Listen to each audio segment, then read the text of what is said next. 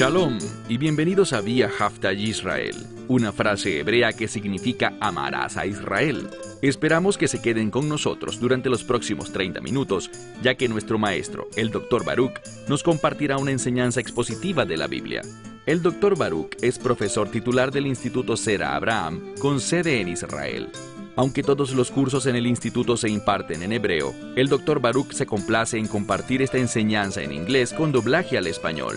Para más información, visítenos en amarazaisrael.org o descargue nuestra aplicación móvil Mi Estudio Bíblico. Aquí está Baruch y la lección de hoy. No sé si te pasa lo mismo, pero a mí me gustan las cosas nuevas. ¿Te das cuenta de que la palabra nuevo describe al reino de Dios? Concluimos la lección pasada hablando sobre el arrepentimiento. Y es el arrepentimiento el que trae las cosas nuevas a nuestras vidas, las cosas del reino a nuestras vidas. Si vamos a recibir esas cosas nuevas, debemos convertirnos en una nueva creación. Dicho esto, toma tu Biblia y ábrela en el libro de Mateo, capítulo 9. Evangelio de Mateo, capítulo 9. Empezaremos en el versículo 14. Allí veremos algo significativo que ocurrió. Leamos juntos Mateo 9, verso 14. Vemos que Yeshua está allí, pero hay otro grupo que lo acompaña. Leemos en el verso 14. Luego, los discípulos de Juan vinieron a él, es decir, a Yeshua, diciendo: ¿por qué nosotros y también los fariseos ayunamos tanto, pero tus discípulos no ayunan? El ayuno debería ser una práctica habitual en la vida de todo creyente, de todo seguidor del Dios de Israel, el Dios de Abraham, Isaac y Jacob. En la Biblia vemos que el ayuno es una necesidad para crecer espiritualmente y cambiar. Estos discípulos de Juan dicen: nosotros ayunamos mucho, y también los fariseos ayunan bastante, pero ustedes no. ¿Por qué? Verso 15. Y Yeshua les respondió: ¿es posible para los hijos del novio? Noten, no dice los amigos del novio. Si te fijas con cuidado en este verso, en el Textus Receptus, dice los hijos del novio. Yo pondría un círculo alrededor de esta palabra, porque sabemos que el novio dentro de una ceremonia nupcial, al igual que en otros lugares de la Escritura, es usado como referencia al Mesías. Entonces, los hijos del Mesías quiere decir sus discípulos, sus seguidores, sus sirvientes. Dice, cuando los hijos del novio, o sea, sus amigos, pero es muy importante que veamos la palabra hijos. Cuando los hijos del novio están allí con él, ¿podrán acaso estar de luto? Dice también, porque con ellos está el novio, así que no deberían. Verso 15, segunda parte. Pero vendrán los días cuando el novio de la boda será quitado de ellos y entonces ayunarán. Pues eso ha sucedido, por lo que nosotros debemos ser personas que ayunan. Pero mientras en este caso el novio, el Mesías, estaba con ellos, no ayunaban debido al gozo de su presencia. Verso 16. Aquí nos hablará de la manera adecuada para experimentar las cosas del Mesías, su obra. Dice, pero nadie coloca un pedazo de tela, hablamos de un parche nuevo en un vestido viejo. ¿Por qué no? Porque este parche tirará del vestido y hará que la rotura sea peor. Esta palabra es la palabra schism. Usualmente, schism es usada para referirse a grupos que se dividen. Un grupo que se divide en dos. Y dice aquí, no, si tú tomas un parche para un vestido viejo, ese parche tiene que ser tratado primero. Debe tener una correlación con el tipo de tela del vestido. ¿De qué nos habla aquí? Muy sencillo.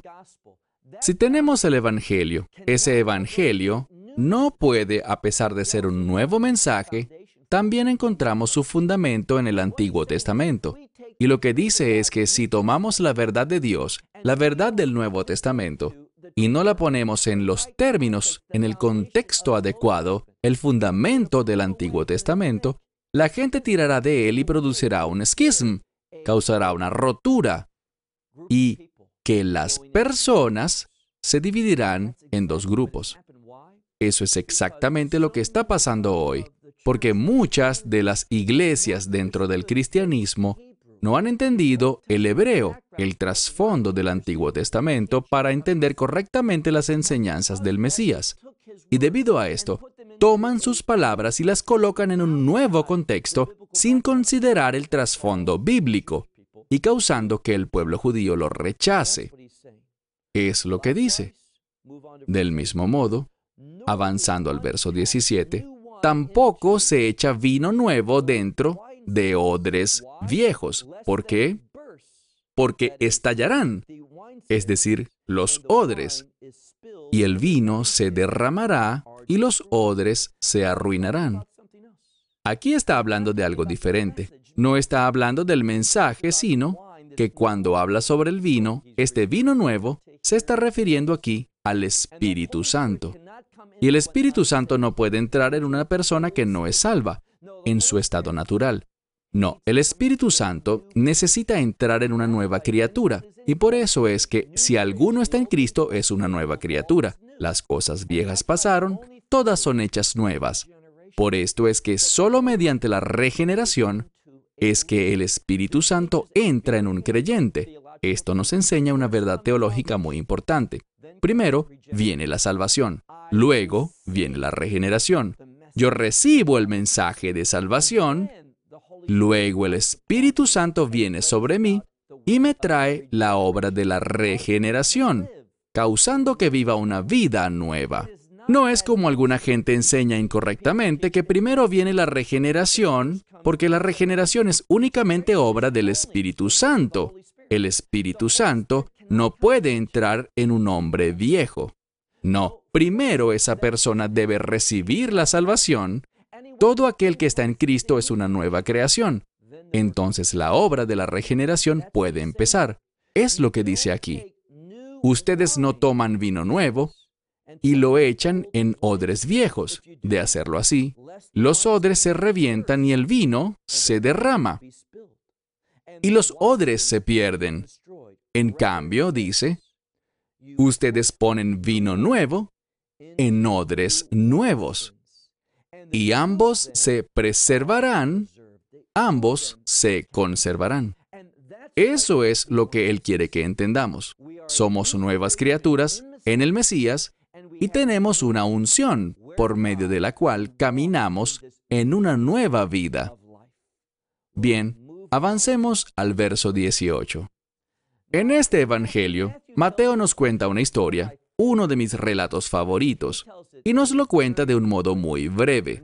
Y haremos lo mismo. Marcos toma mucho más tiempo en su discusión de este evento. Pero noten cuán importante es lo que ocurrirá. Hemos visto conflicto tras conflicto con los fariseos y los escribas, porque ellos no entienden la novedad de sus palabras. Su novedad está basada, es la revelación de lo que los profetas enseñaron anteriormente, lo que Moisés predijo que sucedería. Pero ellos no lo entendieron, porque estaban entregados a las tradiciones de los ancianos. Un odre viejo que no era adecuado para este vino nuevo que había llegado. Noten el versículo 18, un relato maravilloso. Estas cosas les estaba hablando cuando, he aquí, un líder. Aquí se trata del líder de una sinagoga. El líder, o uno de los líderes, vino e hizo algo.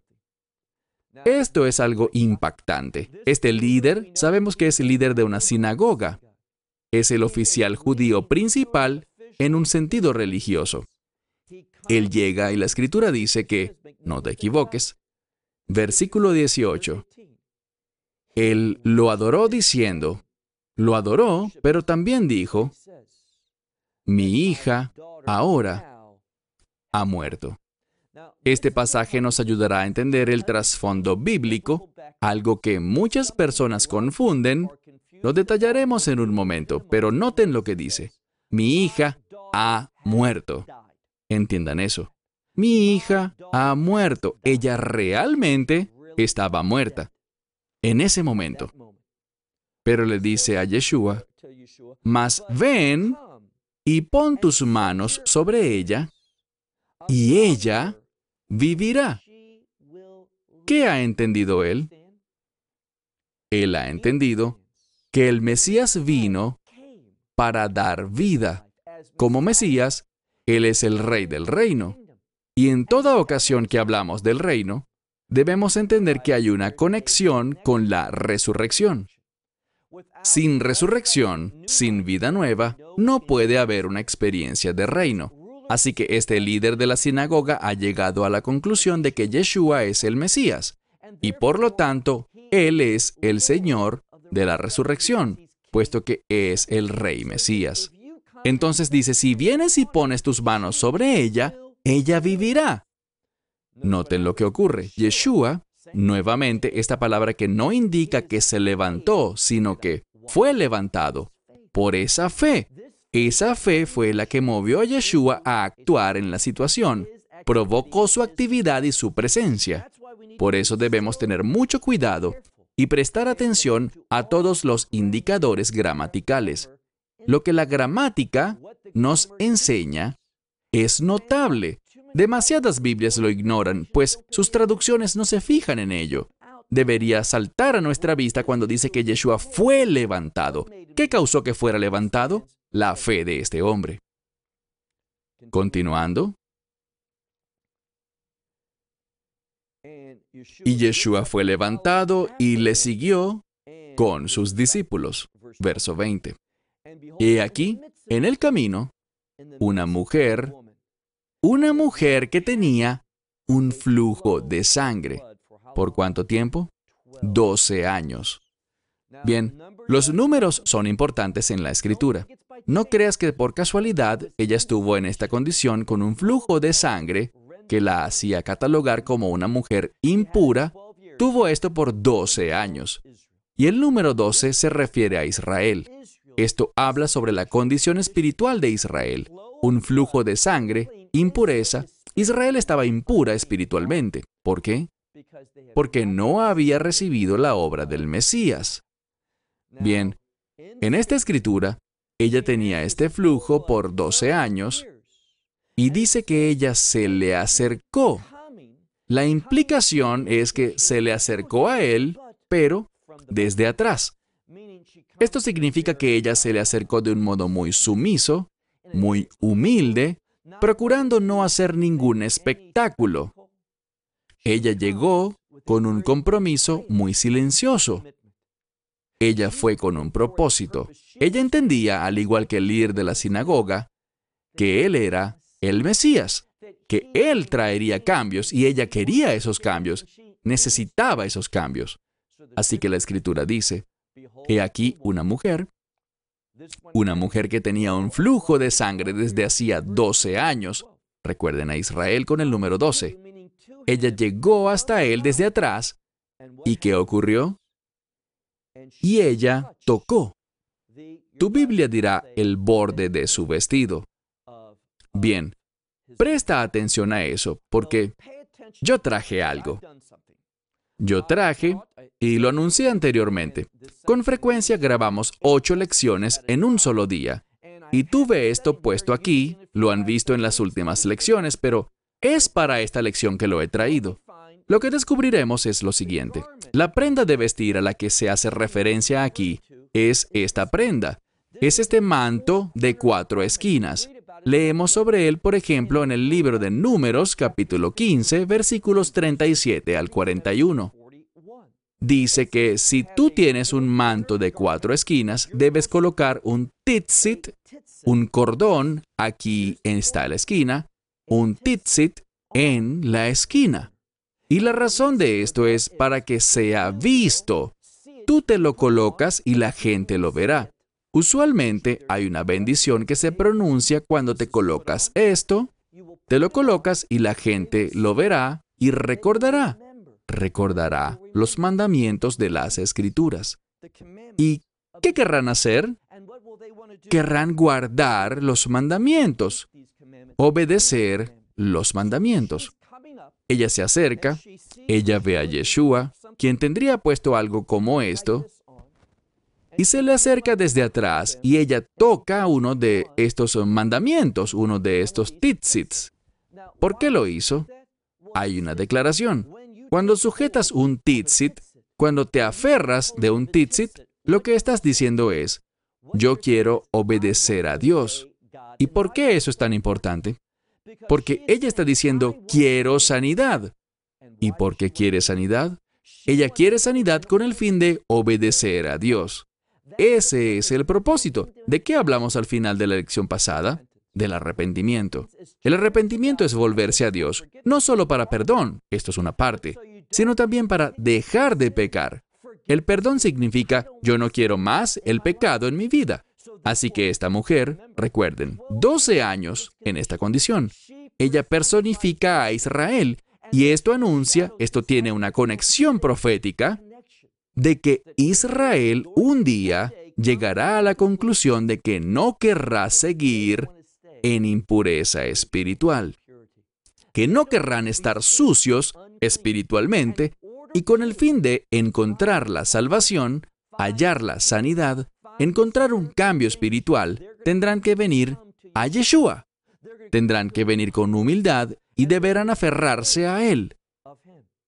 Pero hacer eso en fe tiene el fin de que Israel es llamado el sirviente de Dios.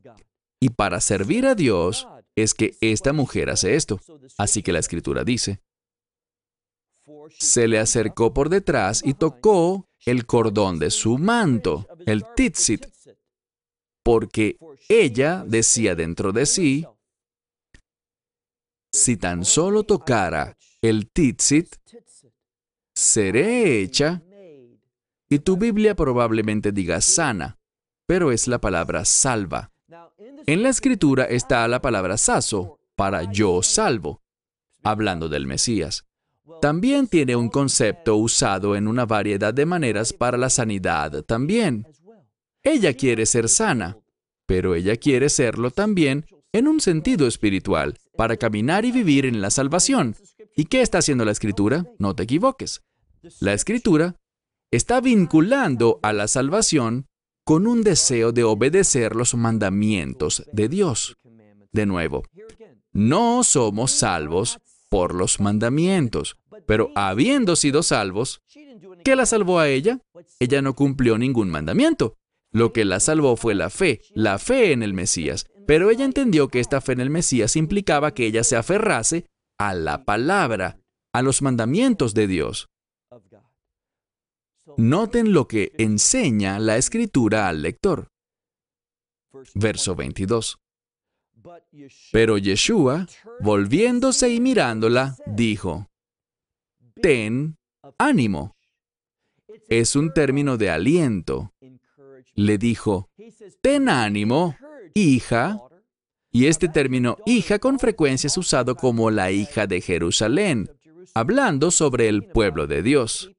Él dice, ten ánimo, hija, tu fe te ha salvado. Insisto, yo pondría un círculo alrededor de esta palabra. Tu fe te ha salvado. Salvado. Porque gramaticalmente no está en su construcción habitual. Cuando lees, se hace notar. Es la palabra seisoké. Seisoké está en tiempo perfecto, lo cual significa que desde ese momento, que ahora está en el pasado, ella se aferró a eso, ella creyó, así que desde ese momento y luego en el presente, cuando Él le habló a ella y hasta el futuro, ella sería salva. Esto habla sobre una salvación continua que no es interrumpida. Esto es lo que nos dice la gramática al utilizar el tiempo perfecto. Y dice, Y la mujer quedó salva, es decir, sana en este caso, desde esa hora. Esta historia, de cierto modo, interrumpe el primer relato que estábamos estudiando. ¿Recuerden? Empezamos hablando de este líder de la sinagoga, cuya hija había muerto. Recuérdenlo. Él dice, ahora mi hija ha muerto. Pero si tú vienes, puedes levantarla. Ella puede ser resucitada. Entonces, ahora regresamos a esa primera historia. Leamos por favor el verso 23. Y Yeshua, entrando a la casa del líder y viendo, había un funeral en progreso. Habían personas, fíjense en el texto, segunda parte del verso 23. Personas que tocaban la flauta y la muchedumbre. La muchedumbre estaba alborotada. ¿Qué hacía esta gente? Eran personas que hacían duelo, tocaban la flauta y cantaban cantos fúnebres, lo que en hebreo llamamos kiná, un término para aflicción. Los flautistas tocaban una melodía triste y todos los demás estaban lamentándose ante la triste muerte de esta jovencita. En otro pasaje de la Escritura se detalla que esta niña también tenía 12 años. Noten el verso 24. Yeshua entra y ve toda esta situación, pero de un modo muy diferente. Y yo te puedo asegurar con certeza que la mayoría de las veces Él mira las cosas de una manera muy, muy diferente a cómo las vemos nosotros. La pregunta es, ¿con qué estaremos de acuerdo? ¿Con Él o con nuestra propia percepción? Nuestra propia percepción separada de Él siempre, siempre, siempre está equivocada. Él lo ve todo correctamente. Él entra en la casa, ve todo lo que está ocurriendo y les dice, básicamente, salgan de aquí, váyanse. ¿Por qué? Porque ¿qué están haciendo ellos? Ya se los dije. Están haciendo duelo, porque ella está muerta. Pero esta es la verdad. ¿Piensas que su padre se había equivocado? No, ella de verdad estaba muerta. Pero vamos a toparnos con una expresión, una frase, que con frecuencia es mal interpretada por el lector. Recuerden lo que hemos dicho.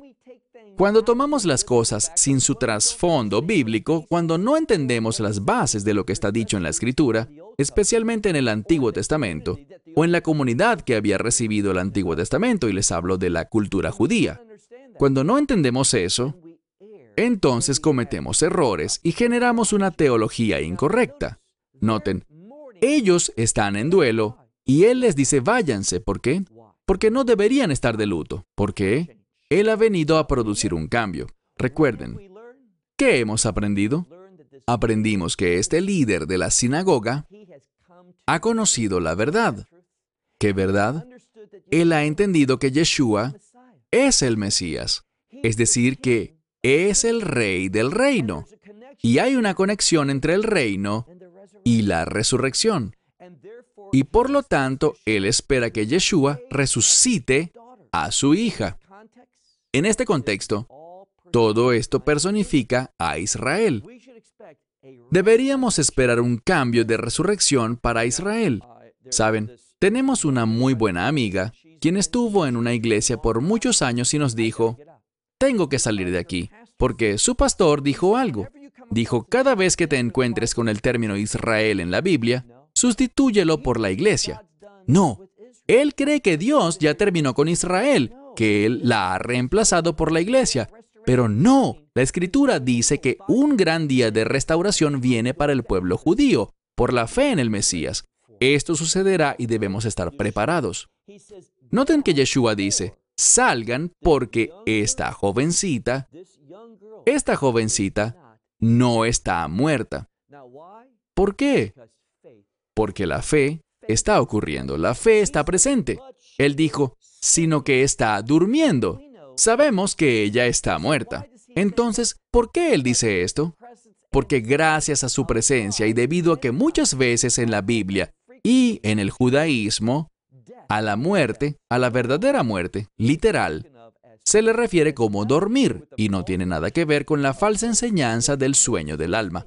No existe el sueño del alma. ¿Por qué lo digo? Las personas que han estado muertas por un periodo de tiempo relatan recordar cosas, escucharon cosas, sintieron cosas. Este concepto del sueño del alma está equivocado. No es cierto. Yeshua decía que ella estaba durmiendo porque cuando tú te vas a dormir, ¿qué esperas? Despertarte después. Cuando mueres debes tener la misma expectativa de la resurrección.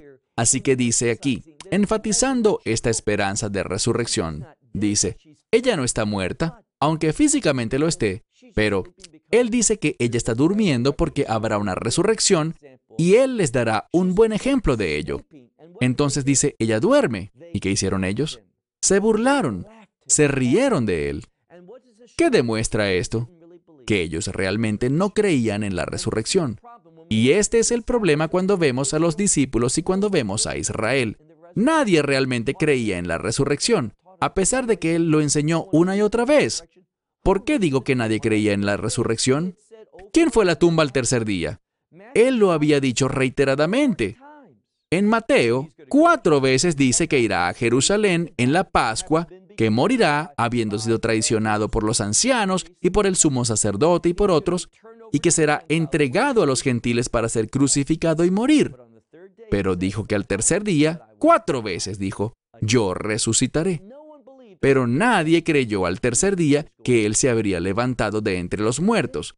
Pero así lo hizo, demostrando la falta de fe de la gente. Concluyamos. Se rieron de él, pero cuando echó a la gente de allí, entró y tomó la mano de la niña, y esta jovencita se levantó. O mejor dicho, fue levantada. Y la Escritura dice que esta palabra, esta noticia, se difundió por toda aquella tierra. ¿Qué noticia? Que por medio de Yeshua hay vida para los muertos, es decir, que Él es la resurrección y la vida. Y a menos de que tú lo aceptes a Él y lo que Él hizo en la cruz, tú no podrás experimentar la resurrección de la vida, sino que experimentarás la resurrección para condenación eterna, desprecio eterno y muerte eterna. Lee lo que dice Daniel sobre la resurrección en Daniel 12, muy importante. Todo el mundo se levantará. La pregunta es, ¿a qué? ¿A vida eterna o a destrucción y desprecio eterno? Es una elección que debes hacer hoy. Se terminó el tiempo hasta la próxima semana. Shalom desde Israel. Esperamos que te hayas edificado con el mensaje de hoy y lo compartas con otros. Te invitamos a seguir nuestros estudios cada semana por este canal y por el portal de YouTube de Amarás a Israel. También puedes descargar nuestra aplicación móvil gratuita, Mi Estudio Bíblico. Finalmente, para obtener más información sobre nosotros, visita nuestra web amarasaisrael.org, donde encontrarás otras conferencias de Baruch en audio, video y texto. Hasta el próximo programa. Que el Señor te bendiga en Yeshua HaMashiach, Jesús el Mesías, mientras caminas con Él. Shalom desde Israel.